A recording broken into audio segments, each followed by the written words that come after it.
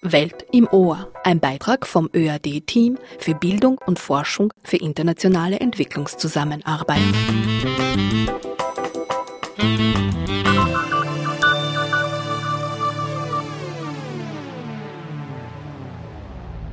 Sehr herzlich willkommen bei einer weiteren Ausgabe der Sendereihe Welt im Ohr. Mein Name ist Meyada Hadaya. In der feministischen Zeitschrift Frauensolidarität werden Frauenrechte, Frauenbewegungen und Geschlechterbeziehungen in den Ländern des globalen Südens reflektiert und das Nord-Süd-Ost-Verhältnis aus feministischer Perspektive diskutiert. Die folgende Radiosendung von Petra Pint basiert auf der aktuellen Ausgabe der Zeitschrift Frauensolidarität im Rahmen der Kooperation mit Globale Dialoge Women on Air. Das ist eine Sendungsübernahme vom 12. Juni 2019. Viel Freude beim Hören. Globale Dialoge. Mainzer in der Luft. Donne in Aria. Women on Air.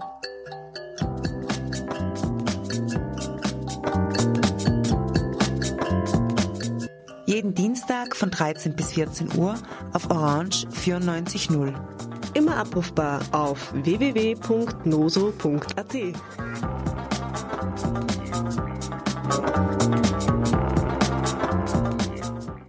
Herzlich willkommen zu einer neuen Ausgabe der Globalen Dialoge. Am Mikrofon begrüßt euch Petra Pint. Wir präsentieren heute die neue Ausgabe der Frauensolidarität mit dem Schwerpunkt Feminist Futures, Alternativen, Utopien, Dystopien. Welche Art von Politik wünschen wir uns als FeministInnen? Wie wird Zukunft abseits der dominanten weißen Erzählung entworfen? Und wer hat das Recht, Kinder zu gebären? Und für wen? Genau solche Fragen standen am Anfang unserer Überlegungen rund um die Begriffe Utopien und Dystopien. Wovon träumen feministische AktivistInnen und gibt es bereits Anstrengungen, diese Träume wahr werden zu lassen? Aber auch welche Albträume haben sie? Und was tun feministische Bewegungen, damit jene nicht Wirklichkeit werden? Die Antworten auf diese Fragen sind vielfältig und einige davon, aber vor allem noch mehr Fragen, präsentieren wir in der aktuellen Ausgabe. Ich darf euch jetzt kurz auf eine Quick-Tour durch das Inhaltsverzeichnis mitnehmen. Der Auftaktartikel von Lena Martinsson und Diana Molinari ist ein Plädoyer für das Feiern der Vielfalt von feministischen Zukünften. Lokal entworfen, transnational solidarisch gestützt. Andrea Zellinger zeigt am Beispiel von Ocupa Politica, wie eine neue Form der politischen Teilhabe, nämlich der Munizipalismus, in Brasilien erprobt wird. Christa Wichterich beschäftigt sich mit Reproduktionstechnologien innerhalb von transnationalen und intersektionalen Ungleichheitsverhältnissen. Sina Apping stellt dann Afrofuturismus als Möglichkeit vor, über eine weiße, westliche, neoliberale Weltordnung hinauszudenken, in Popkultur, Musik oder Filmen, aber auch in Wissenschaft, Politik und sozialen Bewegungen. Rita Schäfer berichtet für uns vom African Book Festival in Berlin und darüber, wie Literatur Raum für feministische Zukunftsentwürfe schaffen kann. Die Theatergruppe Kardelen, gegründet von türkischen Migrantinnen in Österreich, zeigt, wie das Erzählen der eigenen Vergangenheit den Grundstein dafür legt, eine selbstbestimmte Zukunft entwerfen zu können. Und Claudia Schneider fasst am Ende kurz zusammen, wie auf der Re-Conference in Nepal Sexarbeit, Disabilities, Technologie und viele weitere Themen neu gedacht und neu erdacht wurden. Eins ist klar, wo FeministInnen sind, gibt es auch Alternativen. Für die heutige Sendung habe ich 2 Autorinnen ins Studio eingeladen, Zoraida Neto und Ishraga Mustafa Hamid. Mit ihnen schauen wir auf 2 Länder, die sich gerade im Umbruch befinden, Venezuela und der Sudan. Sie schildern, welches Gehör feministische Initiativen vor Ort finden, aber auch wie nahe Utopie und Dystopie in der Realität dieser Länder beisammen liegen.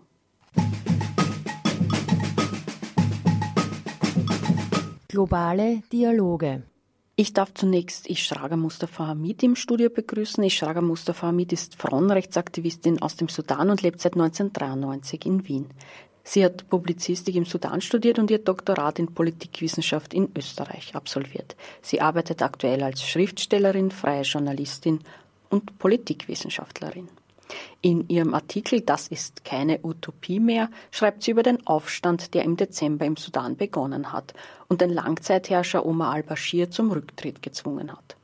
Frauen spielen eine zentrale Rolle aktuell in diesen Widerstandsbewegungen. Aber Ishraga macht klar, das beruht auf jahrzehntelanger politischer Widerstandspraxis, die Frauen seit der Unabhängigkeit 1956 leisten. Und das wird auch die gewaltsame Vorgehensweise des Militärs mit über 100 Toten in den letzten Tagen nicht ändern. Herzlich willkommen, Ishraga, und danke, dass du dir Zeit genommen hast. Du berichtest heute über die vergangenen Geschehnisse im Sudan und auch die aktuelle Situation, die sich in den letzten Tagen und letzte Woche ja dramatisch verschlechtert hat für die oppositionelle Bewegung. Seit dem 19. Dezember dauert der Aufstand nun an, bei dem Frauen, vor allem junge Frauen, Demonstrationen geleitet haben und sehr präsent waren. Der Aufstand steht unter dem Motto Freiheit, Gerechtigkeit und Frieden und zwang den Langzeitherrscher und Diktator Omar al-Baschir schließlich zum Rücktritt. Bevor wir über die aktuellen Geschehnisse sprechen, wie kam es zu dem Aufstand und warum war dieses Mal erfolgreich? Danke, dass ich zu Wort kommen durfte. Der Omar al-Baschir hat die Macht mit den Islamisten hat die Macht übernommen. Das war 1989 und das war seit fast 30 Jahren haben die Frauen und auch andere Aktivisten durchgehend gekämpft. Weil die sogenannten Scharia, die Islamisierungspolitik, und dadurch wurde obwohl das ist schon ein Gesetz, das ist 1996 erlassen wurde, trotzdem, das wurde dann sehr aktiviert in diesen 30 Jahren. Frauen wurden nie unterdrückt, so wie in diesen 30 Jahren. Die wurden auf die Straße geschlagen und anhand dem Gesetz Law of Order. Das heißt, das Regime hat eingemischt in unserem persönlichen Verhalten. Das heißt, mit einer Hose, wie ich jetzt heute anhabe, das geht nicht im Sudan. Ich muss meinen Kopf bedecken. Sie haben versucht, das gesamte Land zu islamisieren, obwohl das Land sehr unterschiedlich ist. Und auch, wir sehen, das ist auch im Kontext unserer ehemalige Bewegungen für die Demokratie, für diese Gerechtigkeit und diese Trennung zwischen Religion und Staat. Das war sehr wichtig, aber das war eingemischt. Es wurde auch zum Beispiel, das ist kein Gesundheitssystem. Du musst alles zahlen für die Medikamente, die Aufenthalte im Spital, auch für die Ausbildung sehr verschlechtert. Und am Ende dann es gab wirklich kein Brot. Die Sudanesinnen haben gearbeitet und am Ende des Monats kriegen kein Gehalt, weil kein Geld gibt. Auch das Regime hat auch mit anderen Nachbarländern kollaboriert und hat auch unsere jetzige Situation hat sehr schlechte Auswirkungen darauf. Das heißt, es war wirklich eine Katastrophe. In diesen 30 Jahren keine Meinungsfreiheit, viele Frauen wurden inhaftiert, geprügelt und deswegen ist es wir haben nie Migration im Sudan erlebt. Das war nicht üblich. Auch für die Männer war nicht üblich. Die Männer gehen zum Beispiel damals in 80er Jahre, Anfang 80er Jahre, Ende 70er Jahre, in den Golfländern, die Arbeiter kommen zurück, bauen ein Haus, heiraten und Familie aufbauen. Das war alles. Und wo die Frauen waren entweder, dass sie ihre Postgraduate Studies irgendwo in Europa oder in Amerika absolvieren oder die ihren Männer begleiten. Aber Migration, es gab keinen Grund, wir zu immigrieren.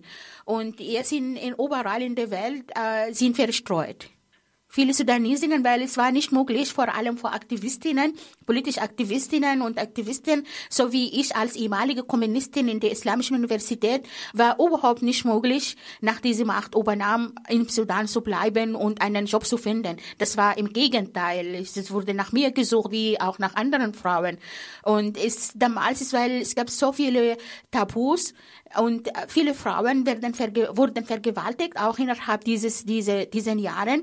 Natürlich kann ich überhaupt nicht vergessen und im Gegenteil werde ich darauf betonen, was es die Frauen im Kriegsgebieten erlebt haben, in Darfur, in Nuberbergen und Blauen Nil. Es gibt obwohl diese Menschen, vor allem in Darfur, fast 90% oder mehr sogar Musliminnen sind, aber es geht auch um diese Völkermord, weil sie Afrikanerinnen sind. Obwohl Sudan es gibt für mich als jahrelang hier in Österreich lebe, merke ich, dass es ist sehr kritisch mit dieser Prägung, diese islamische, arabische Prägung. Ja, es gibt viele Menschen, ich bin auch davon islamisch und arabisch geprägt, aber das nicht heißt, dass es die anderen, die nicht Araber sind, die nicht Musliminnen sind, dass sie nicht die gleichen Zugang zu Ressourcen und Macht haben. Und das hat diese Kriege verursacht. Frauen waren auch und sind involviert. Du hast jetzt geschildert, dass sich dieser Unmut, diese Unzufriedenheit und auch dieser Widerstand schon sehr lange daran gearbeitet wird. Warum glaubst du, war der jetzige Widerstand erfolgreich und hat bis zum Sturz von Omar al-Bashir geführt? Das können wir nur analysieren im Kontext von den gesamten Bewegungen. Hat nicht erst im Dezember begonnen. Das hat nicht auch in diesen 30 Jahren begonnen. Frauen haben eine lange Geschichte mit Widerstandspolitik. Das ist bevor unsere Unabhängigkeit im Sudan. Die Frauen durchgehend gekämpft mit Literatur, Kunst, Frauenbewegungen und auch innerhalb diesen 30 Jahren es gibt eine Plattform, das heißt lautet Nein zur Unterdrückung von Frauen, und die waren überall auf der Straße, obwohl sie ständig, trotz dass sie geschlagen, ins Gefängnis gebracht, ihre Arbeit verloren und einige von ihnen vergewaltigt. Es gab eine Künstlerin, ich begrüße sie von hier, dass sie war die erste Frau, die in die Öffentlichkeit gegangen ist und von ihren eigenen Vergewaltigungen erzählt hat. Und das hat uns darauf aufmerksam gemacht, dass es auch Frauen im Rahmen dieser Kriege im Sudan auch vergewaltigt sind, und das ist als Körperpolitik, unsere Körper als Frauen wurden und werden sexualisiert, das wächst Politik. Das heißt, ich kann diese Widerstandspolitik und diese Strategien nur im Kontext von diesen nationalen Bewegungen, auch von anderen demokratischen Bewegungen, die auch unterschiedlich sind, aber ich kann das ist nur in diesem Zusammenhang analysieren. Natürlich, Frauen haben auch ihre spezifische Geschlechterrolle, die gespielt haben. Wie gesagt, es gibt verschiedene Plattformen. Es gibt auch unter die Sudanesinnen haben wir auch Netzwerk.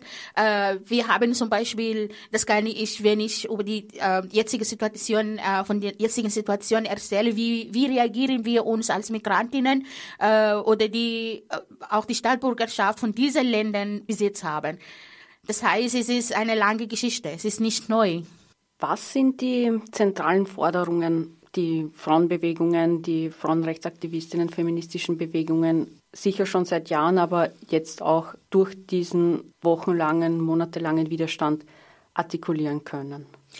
Die waren verschiedene Forderungen, aber die erste Forderung war Sturz.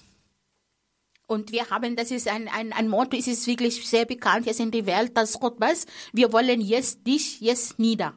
Und das haben wir geschafft.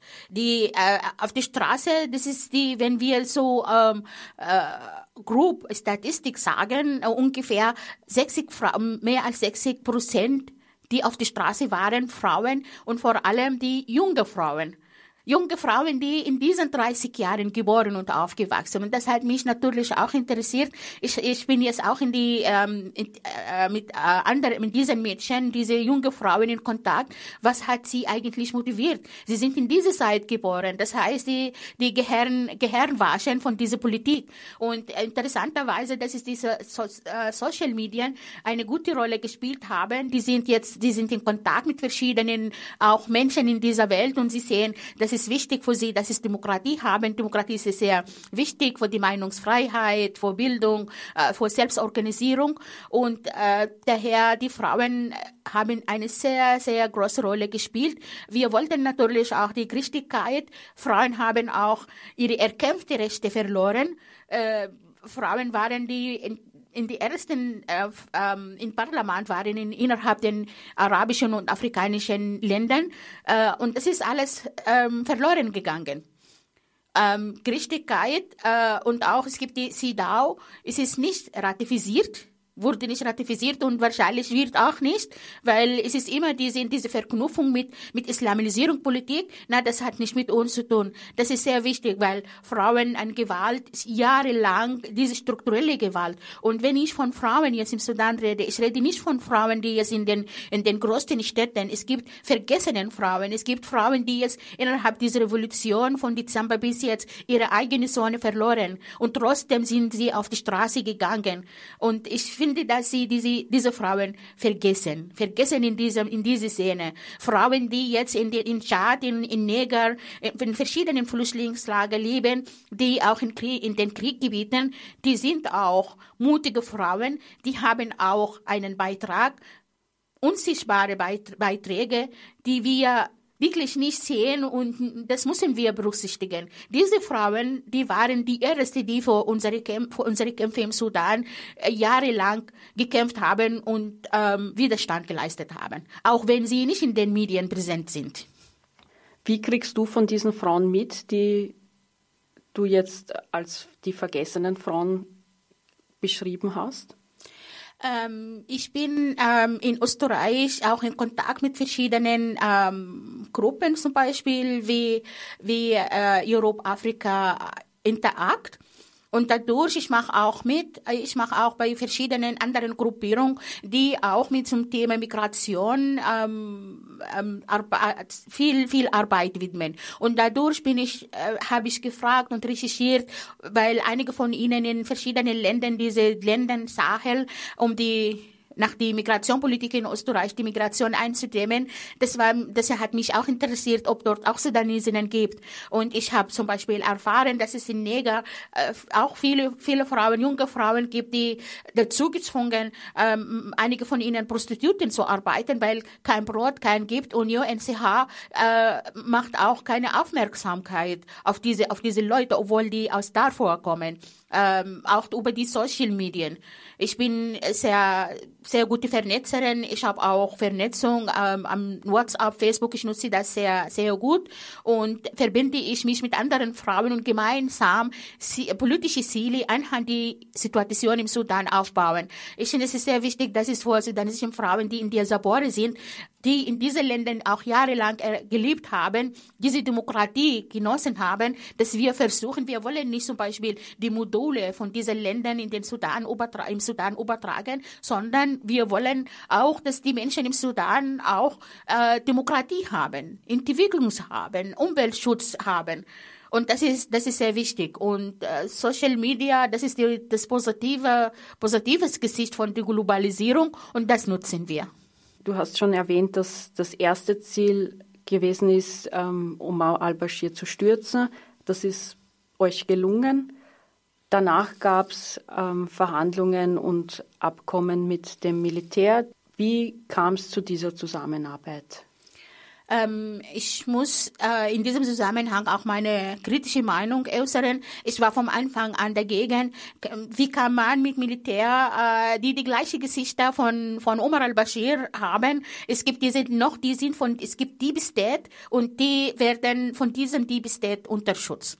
Das heißt, Frauen, die auch von diesem Verhandlungskomitee, es gibt nur eine Frau. Es gab nur eine Frau. Und das war zuerst meine Kritik. Wie konnte das sein? Wie konnte das sein? Das ist 60% die auf die Straße waren Frauen, die durchgehend gekämpft haben, die geschlagen wurden, die getötet wurden. Und wenn um Verhandlungen geht, dann ist es nur eine Frau. Und das ist, ich habe ständig am Facebook geschrieben. Ich schreibe meistens auf Arabisch, weil die sind wirklich meine Zielgruppe. Und diese Frau, die war auch von Umma-Partei, die für mich auch weit weg von Frauenrechte, und sie verteidigt das ist meine Meinung, das habe ich auch geäußert. Es ist bis jetzt nur eine junge Frau, die ich finde sehr gut, Feministin, sehr, sehr starke Feministin, aber trotzdem. Ich will nicht, dass die Männer unsere Rechte vertreten. Die Männer wissen nicht, wie die Frauen in diesen Gebieten, die vergewaltigt sind, die viele Probleme haben mit der Schwangerschaft, mit Abtreibung und so weiter, die haben das nicht erlebt. Ich möchte, dass es nicht nur auf diese Körper begrenzen, aber das ist die Realität. Ich war vor kurzem in Kontakt, eine junge Frau hat mich kontaktiert, dass es gibt Mädchen in Nuberbergen, die keine Binden haben. Und sie hat angefragt, ob eine Möglichkeit gibt, dass wir Nähmaschinen kaufen und sie können das dann dort machen. Und daher, wenn ich das ist jetzt auf diese sogenannten die Migrationpolitik und diese Migration einzudämmen und auf die jetzigen Situation im Sudan, das hilft nicht, weil eine von diesen, von Janjaweed, der Hemeti, das ist der Vertreter von Militärkanzler, da wurde von der Europäischen Union Unterschutz finanziert, um die Migration einzudämmen. Das heißt, für mich ist jeder, der das Regime oder das jetzige Militärkanzler Unterschutz, das ist verantwortlich für diese Seele, für diese Tote. Du hast es auch schon kurz erwähnt. Aktuell hat sich die Situation ja dramatisch verschlechtert, was eigentlich noch in den letzten Wochen zumindest in den Medien hier als sehr hoffnungsfrohe Bewegung beschrieben wurde, ist jetzt in den letzten Tagen von den Militärs brutal niedergeschlagen worden. Es gab Dutzende Tote. Wie ist die Situation aktuell und wie geht es auch den Frauen in diesen betroffenen Gebieten? Der Militärkanzler hat immer darauf betont, dass das soll nicht weiter so gehen, weil Annahme gab, dass es dort Alkohol gibt und Sex gibt und bla bla bla bla. Das stimmt überhaupt nicht. Vorgestern wurde ich auch von Monte Carlo interviewt. Ich habe widerstanden, dass es in diesem Gebiet, das war nie sauber, so wie in diesen drei Monaten Zeit, die Sit-in gab. Und das ist, die das verübt haben, die sind von diesen Janjaweed. Es gab auch Vergewaltigungen. Es ist zwei Ärztinnen, die haben davon erzählt. Sie wurden vergewaltigt. Das heißt, es gibt andere Frauen, sogar ein Mädchen, die 13 Jahre alt. Und das ist die Körperpolitik von Janjaweed. Das ist sehr bekannt. Die haben das in Darfur jahrelang gegenüber Frauen in Darfur verübt. Das heißt, es gibt jetzt, ich habe heute, bevor ich da hier kam, erfahren, dass es verschiedene, mehr als 70 Leichen, die im Meer geworfen wurden. Das heißt, es ist wirklich sehr dramatisch, diese Tragödie, was ist jetzt im Sudan passiert. Ich frage mich, vielleicht das ist ein Albtraum, das ist nicht die Realität. Aber leider. Finde ich aber, als Widerstandspolitik von uns Sudanesinnen, die in Europa, in Kanada, Amerika und auch hier in Österreich, dass wir jetzt vernetzt haben. Es gibt die Mensam, das ist eine Koalition, die zwischen Frauen, die Politik betreiben, und auch Aktivistinnen, die natürlich auch Politik betreiben, aber die nicht mit Parteien zu tun haben. Und in Mensam in Kanada haben aufgerufen, ins Leben gerufen, dass wir jetzt Aktion machen. Wir wollen jetzt eine Zivilübergangsregierung. Wir wollen eine Zivilübergangsregierung nicht mit nur 40%, was ist die Declaration of Freedom and Change betont hat, sondern 50%. Das wollen wir, weil wir das verdient haben. Wir haben schon, es ist vorige Woche angefangen, ich vertrete Mansam hier in Österreich und ich habe jetzt ein Mansam in Europa aufgebaut. Und wir versuchen jetzt als Frauen auch zu russischen Botschaft, chinesischen Botschaft, emiratischen Botschaft und Saudier Botschaft zu marschieren, nicht mit uns. Bitte Hände weg vom Sudan, und Ägypten auch, die wollen keine Demokratie im Sudan haben und weil auch, wenn wir von Jemen sprechen, wir haben auch unsere Jugendlichen dort. Und die Gelder von diesen Ländern kommt an Hemeti, der Vertreter. Das heißt, es ist wirklich die jetzige Situation und wir wissen nicht, wie weitergeht. Es ist jetzt das Ramadan-Fest, aber es gibt kein Fest. Es ist, alle sind schockiert. Die Janjaweed sind auf der Straße, sie schießen, sie schlagen aber ab nächste Woche wahrscheinlich gibt es auch eine offene Streik, politische Streik und es wird nie ein Schritt zurück, bis wirklich das Regime aufgibt. Das heißt, wir wissen nicht, inwieweit das geht und inwieweit das ist auch, weil Frauen jetzt haben Angst, nehme ich an, weil mit dieser Vergewaltigungsgeschichte, ich merke schon, dass es nicht jetzt mehr Frauen auf die Straße gehen oder mehr junge Frauen auf die Straße gehen und das ist auch die Methode von diese Islamisten, die damals haben auch, wenn Demonstrationen gab, es gab auch Manschid in den Zeitungen, heute gibt es Demonstrationen von Homosexuellen und Hura.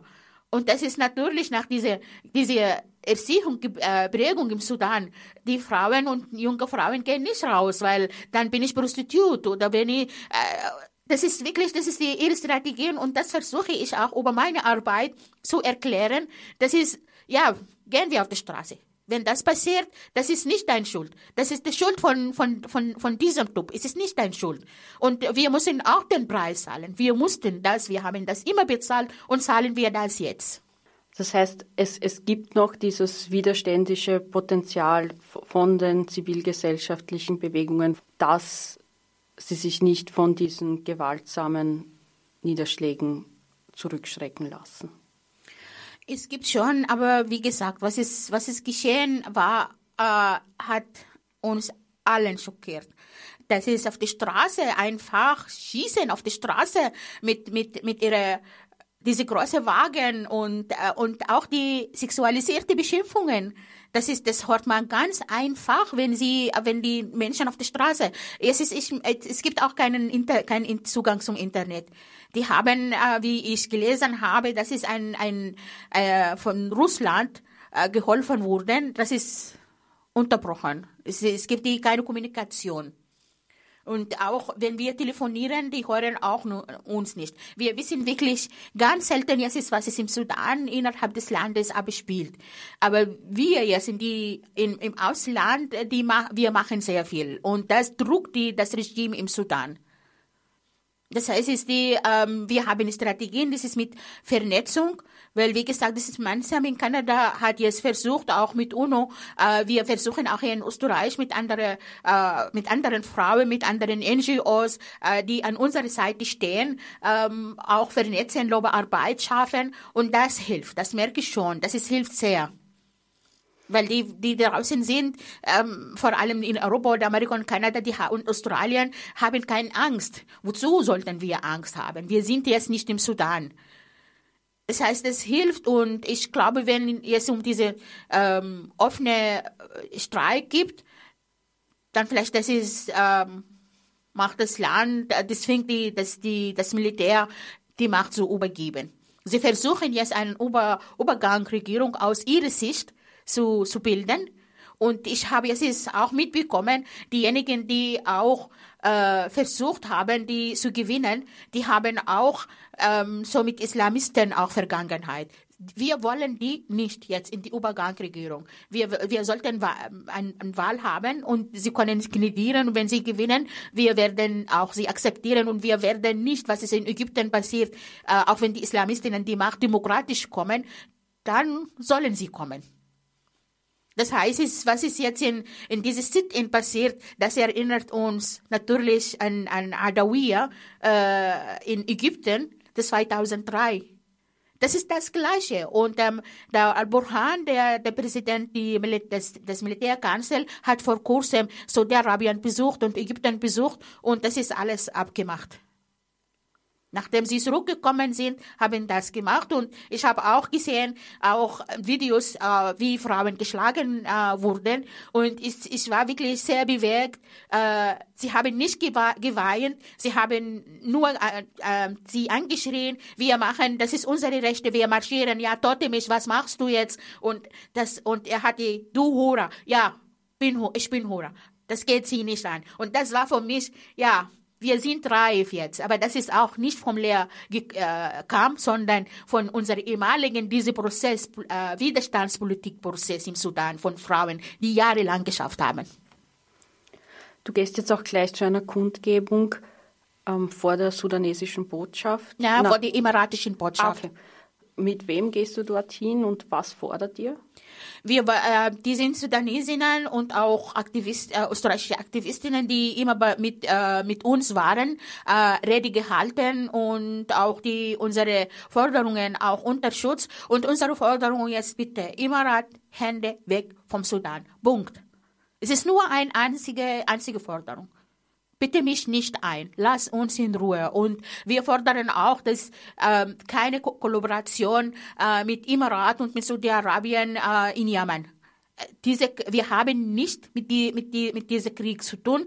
Und die Jemeniten waren im Sudan. Wir haben gute Beziehungen zu ihnen. Und das ist eigentlich kein Krieg gegen die sogenannten Islamisten, sondern für mich, das ist Krieg gegen die Menschen in Jemen. Und das ist Skandal. Und wir wollen nicht, dass es auch im Sudan übertragen. Daher bitte Hände weg. Was denkst du, können Bewegungen, Politiker, Politikerinnen im globalen Norden jetzt unterstützend für die zivilgesellschaftliche Bewegung tun? Ich glaube, die Europäische Union konnte eine sehr, sehr, sehr außergewöhnliche Rolle spielen, wenn jetzt diese finanzielle Unterstützung nicht weitergeben. Das sitzt Hemeti unterdrückt, weil es gibt jetzt Ursachen für die weitere Vertreibungen. Es gibt Ursachen für weitere Zwangsmigration. Das heißt, ich habe auch mehr Jugendlichen dort im Sudan gefragt innerhalb dieser Revolution. Sie wollen nicht weg. Ja, wenn ich hier Bildung habe, wenn ich hier Job habe, was zwingt mich dann, mein Land zu verlassen? Das heißt, diese Finanzierung, dieser Khartoum-Prozess sollte wirklich eingestellt. Bis dann die Zivilübergangsregierung haben, konnte das man dann besprechen in einer demokratischen Atmosphäre. Alles Gute für die Kundgebung und vielen Dank.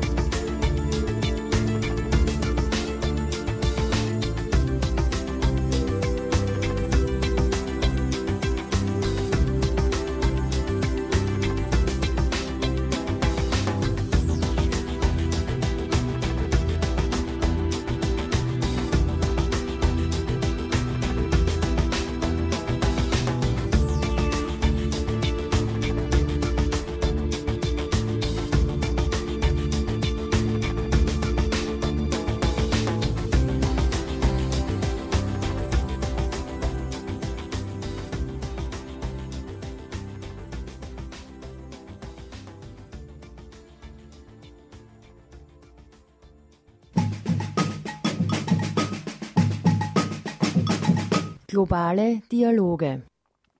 Ja, willkommen zurück zu den globalen Dialogen. Während Ishraga Mustafa mit zu ihrer Kundgebung eilt, darf ich jetzt Zoraida Nieto im Studio begrüßen. Herzlich willkommen im Studio. Vielen Dank, dass du dir die Zeit genommen hast. Zoraida Nieto ist Kultur- und Sozialanthropologin und feministische politische Aktivistin aus Venezuela. Sie lebt im Moment in Wien. Sie hat für die aktuelle Ausgabe der Frauensolidarität zum Thema Feminist Futures, alternativen Utopien und Dystopien einen Artikel beigesteuert. Bevor wir jetzt konkret auf deinen Artikel eingehen, zuerst die Frage, wie ist die Situation im Moment in Venezuela und was hat das für Auswirkungen auf die Lebenssituationen von Frauen und Mädchen in Venezuela? Also es ist eine sehr schwierige und andauernde schon. Das hatte nicht nur mit die Wahl des Präsidenten Hugo Chávez früher zu ihrer Zeit 1999 bis 2013 und dann unter Nicolás Maduro, sondern wir hatten eine Elite, eine Oligarchie von 42 Jahren davor gehabt, wo es Frauen und Mädchen nicht das Sagen hatten, in keinem Zusammenhang. Und seit die Wirtschaftsmaßnahmen und die Isolation, in der das Land gehalten wird durch die Anti-Venezuela-Propaganda auch, wo es nichts von sozialen Bewegungen, nichts von sozialen Projekten, nichts von die Stimmen des Volkes, der sozialen Bewegungen, was da herauskommt, ist ziemlich schwer, damit mal zu wissen, wie es Frauen und Mädchen überhaupt geht. Diese Anti-Venezuela-Propaganda wird besteuert von Seiten der USA und der Westeuropa-Seite, gezielt durch eine Wirtschaftsblockade auch. Und diese Wirtschaftsblockade haltet bis jetzt Menschen in der Not, ohne Medikamente, ohne Lebensmittel, ohne hygienische Artikel, das Wichtigste für den Alltagsbedarf, Lebensmitteln und alles Mögliche.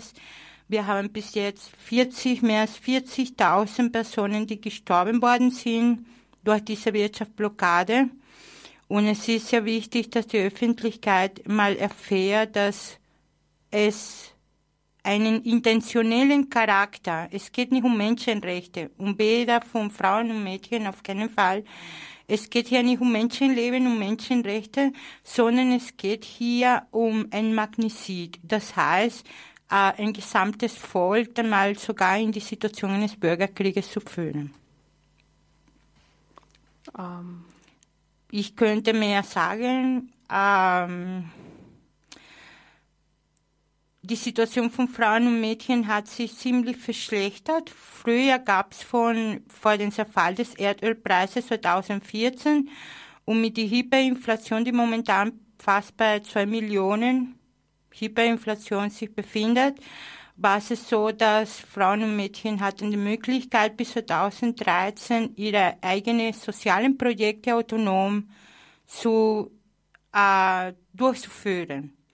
Das hieß, von 3% der Deviseneinnahmen, die das Volk hatte, das venezolanische Volk von ihren Devisen, 3% wurden für soziale Projekte in einen sozialen Topf oder Fonds so quasi zur Seite gelegt und diese Projekte wurden sehr erfolgreich. Leider, das ist, was einige Feministinnen behaupten, es handelte sich damals um einen Schwung rund um die Politik, rund um Frauen und Mädchen. Leider haben sie nie erreicht, den Höhepunkt, eine gezielte feministische Agenda durchzuführen im Lande. Das hat nicht stattgefunden. Viele der Projekte waren autonom oder von Staatsseite, nicht von der männlichen Dominanz, durchgeführt worden, aber von Feministinnen. Aber leider seit dem Zerfall des Erdölpreises und die soziale, wirtschaftliche und politische Krise, die das Land erfährt, dann haben diese Projekte quasi nicht mehr eine Finanzierung gefunden, was ein wichtiges Instrumentarium ist in der Frauenpolitik. Ja, auch wenn sie autonom arbeiten. Und es gab auch das Problem, unter den Frauen, was es überhaupt Feminismus des 21. Jahrhunderts heißen soll. Weil die gesamte Konzentration der Macht befand sich unter einem Mannes, das war der Herr Hugo Chávez Frías, und dann unter Maduro Moros, Nicolás Maduro. Die gesamte Macht befindet sich bei einem Mann und es gibt eine Männerpenetranz in der Politik. Und wir kommen nicht weg von dieser Situation. Und es ist auch sehr, sehr rund um Familie und Frieden und so ein Diskurs, ja, die den Frauen überhaupt nichts beibringt. Und die Mädchen weniger. Das hat mit Sozialisierung, Prozess, auch innerhalb der Familie, in Schulen. Also reden wir noch von Kulturagenten, die halt in Geschlechtliches eingeteilt sind. Mann-Frau-Konstellation. Und da fallen Kinder auch runter, ja, in diese Mann-Frau-Konstellation. Und das ist sehr schwer, sich so eine Gesellschaft vorzustellen. Ich finde, was mir so begeistert hat damals von dem bolivarischen Prozess war diesen Aufschwung, wo es Frauen eine Gender-Debatte eröffnet haben, wo es sehr viele Veränderungen rund um Frauen gegangen sind. Zum ersten Mal redete man von Gender. Überhaupt gab es nicht mal diesen Diskurs, die Debatte in der Öffentlichkeit und auch in der Privatsphäre rund um Arbeitsteilung. Aber leider ist es so wenig gefördert worden und von Seiten der Staatsregierung, dass es unter solchen Rahmen keine Frauenpolitik durchführbar ist. Gerade jetzt nicht. Und unser Präsident ist nicht erzogen worden in diese feministische Ideologie. Ja, die ist eine der wichtigsten für mich, weil ich bin der Meinung, dass der Patriarchat und das Kapital kann nicht bekämpft werden aus ihren Wurzeln ohne einen feministischen Hintergrund dabei. Du nennst einen Artikel in der Zeitschrift auch Entzauberung einer Utopie. Vor 20 Jahren begann in Venezuela offiziell die bolivarische Revolution, doch bis heute ist es ein Sozialismus ohne Feminismus geblieben. Ja. Hat sich da nichts verändert seitdem? Leider nicht. Und durch die soziale Gewalt, die gestiegen worden ist, durch die wirtschaftspolitische Krise und viele andere Hintergründe, in denen das Land sich momentan bewegt, was ich am Anfang geglaubt habe, wäre eine eigene Frauenbewegung mit Wurzeln in der Vergangenheit durch die internationale Frauenbewegung. Leider ist ein Klassenkampf geworden. Es kann positiv gesehen werden, aber es haltet die Frauen an zwei Fronten.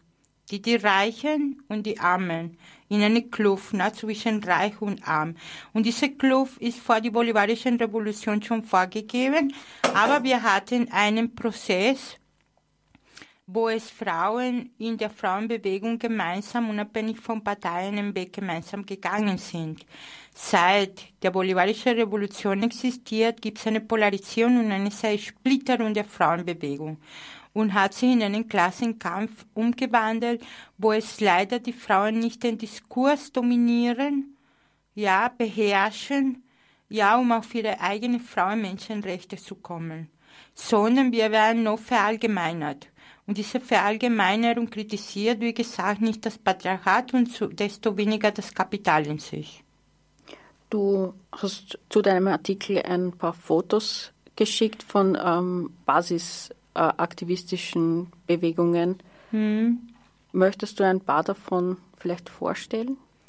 Ja, ich habe mit viel Begeisterung, wie gesagt, seit 1997 den Prozess, bevor der Prozess begann, schon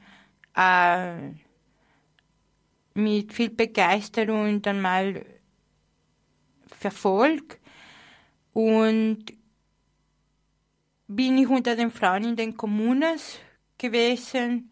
Leider, wie gesagt, diese 60% der Frauen, die in den Kommunen heutzutage sind. Könntest du nur kurz erklären, was du mit Comunas meinst? Ja, das ist diese Consejos Comunales, das sind diese Gemeinschaftsraten. Die gibt's in jeder kleine arme Viertel oder große arme Viertel in ganz Venezuela. Selbstorganisierungsformen von betroffenen Menschen, die unter der Armutsgrenze leben und gegenüber dem System auch versuchen, eigene Antworten und Strategien zu finden für ihre eigene Situation im Nachteil. Diese Bewegung der Gemeinschaftsräte wird von Frauen überwiegend,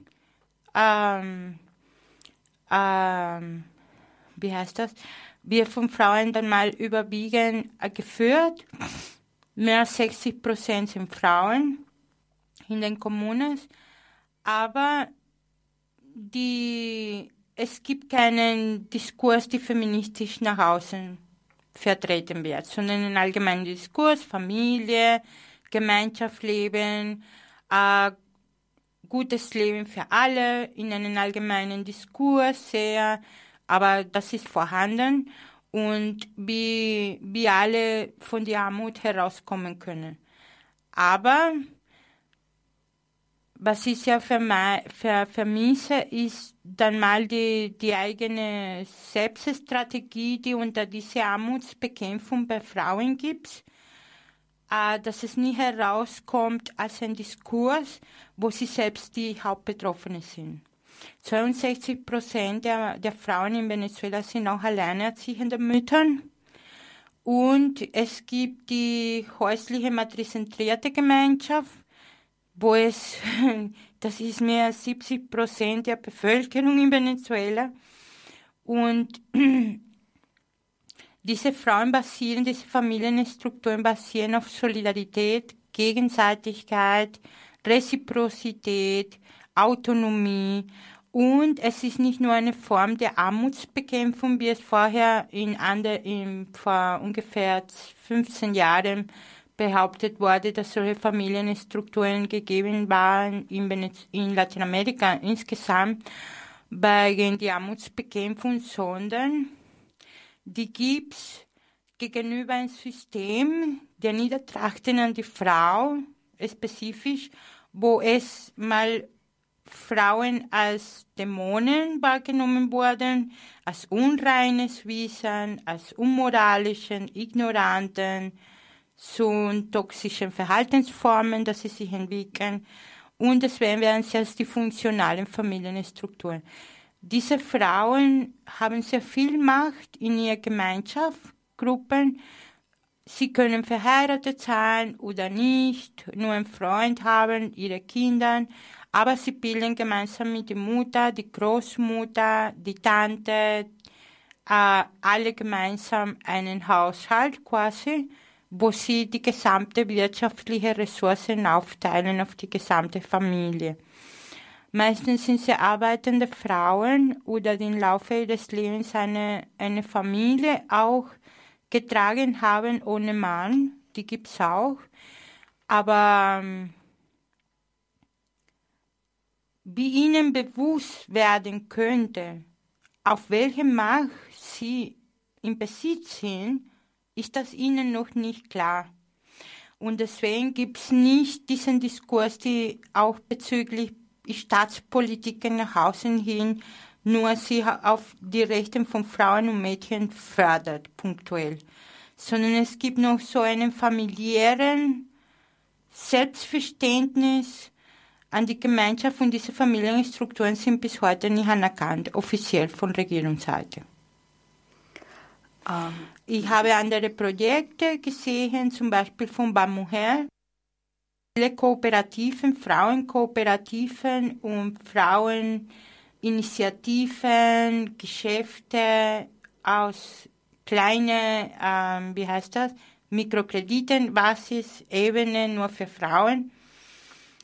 Die Frauen haben sehr gut, jawohl, profitiert und haben ihre Geschäfte gemacht, sind zu eigene, selbstständige Geschäftsfrauen geworden und das alles. Es gab Projekte, Workshops, zum Beispiel um sexuelle und reproduktive Rechte von Frauen. In diesem Zusammenhang, wir tun ein Geschäft führen aus weiblichen Augen, weibliche Hand und das alles. Leider, wo die Frauen sich gerade auch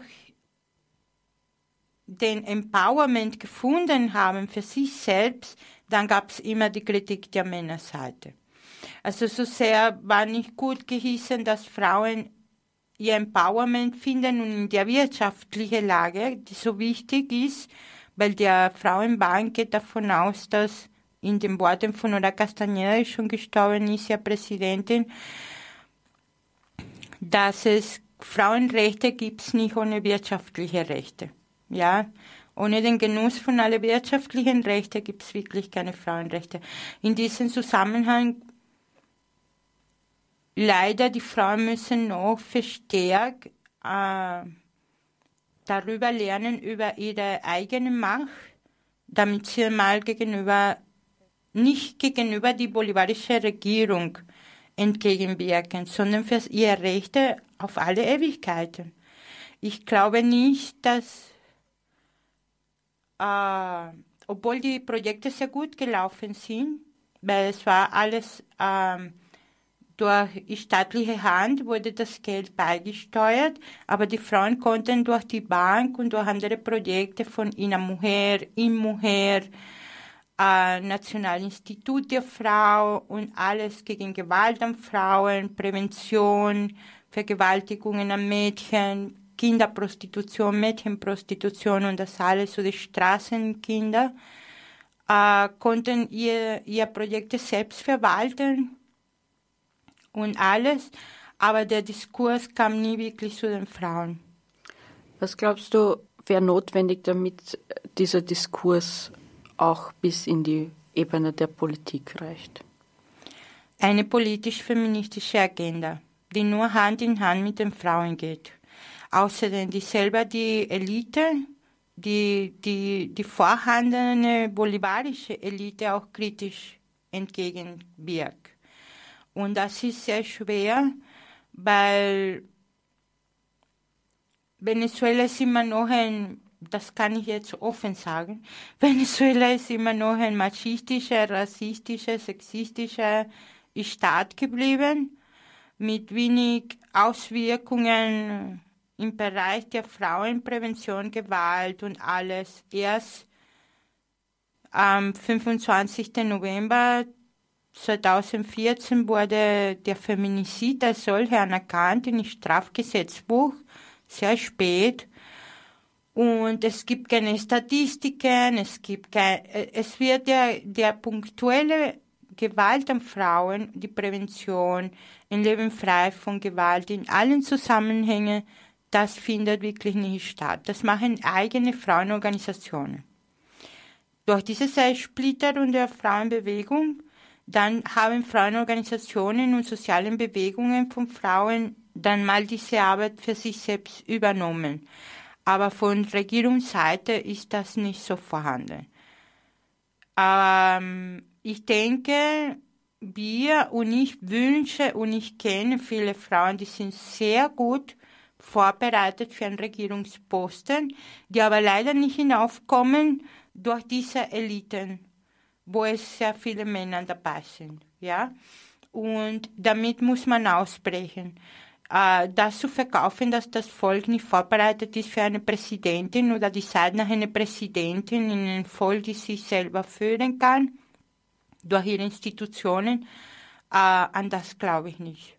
Außerdem, meine kritische Sichtweise ist, ich kann den Patriarchat nicht gerechtfertigen, wo ein Mann an die Macht nur ist.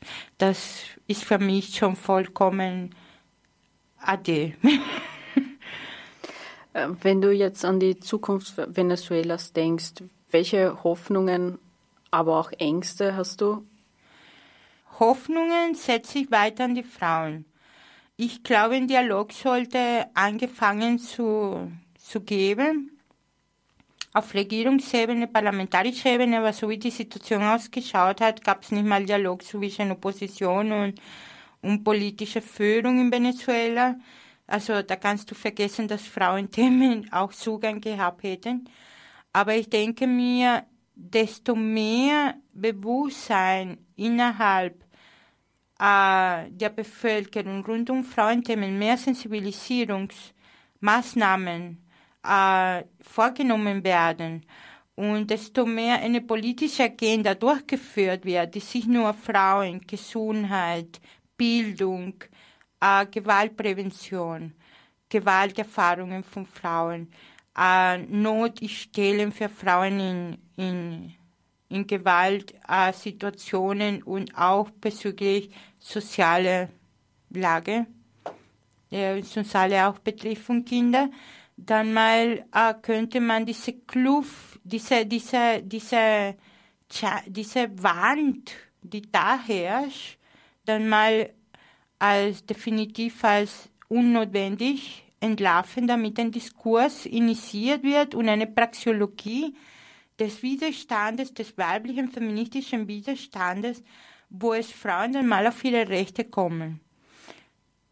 Frauen müssen nicht nur gehört werden, sie sind auch handelnde Subjekte und ich kenne viele Feministinnen, die gut vorbereitet sind, vorbereitet für sogar einen Posten als Präsident oder in der politischen Führung. Und ich denke mir, auch ihre Projekte durchführen zu lassen und sich Kritik anhören. Das ist wirklich ein Dialog, eine Dialogebene. Unter den eigenen Reihen kann das beginnen, aber die Frau muss bewusster werden. Wo ich Angst habe, ist das bezüglich der jetzigen Lage, gerade bei Frauen und Mädchen sind ein sehr fragiles für mich, weil sie sind von Armut und alles Mögliche betroffen oder können betroffen sein in solche patriarchalische Gesellschaftsformen. Meine Angst ist, dass durch die Inherenzismus, durch die Einmischungspolitik, dann mal sie mehr in Gefahr geraten. Vielen Dank. Danke dir. Ja, wir sind jetzt auch schon am Ende unserer heutigen Sendung angekommen. Mehr zur neuen Ausgabe der Frauensolidarität zum Thema Feminist Futures, Alternativen, Utopien und Dystopien und den vielen spannenden Artikeln im Querschnitt gibt es unter www.frontsolidaritaet.org. www.frontsolidaritaet.org. Ich bedanke mich bei meinen 2 Studiogästinnen Ishraga Mustafa Hamid und Zoraida Nieto und bei euch. Danke fürs Zuhören und bis zum nächsten Mal bei den globalen Dialogen.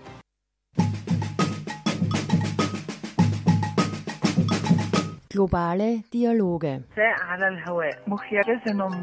Mainzer in der Luft. Donne in Aria. Women on Air.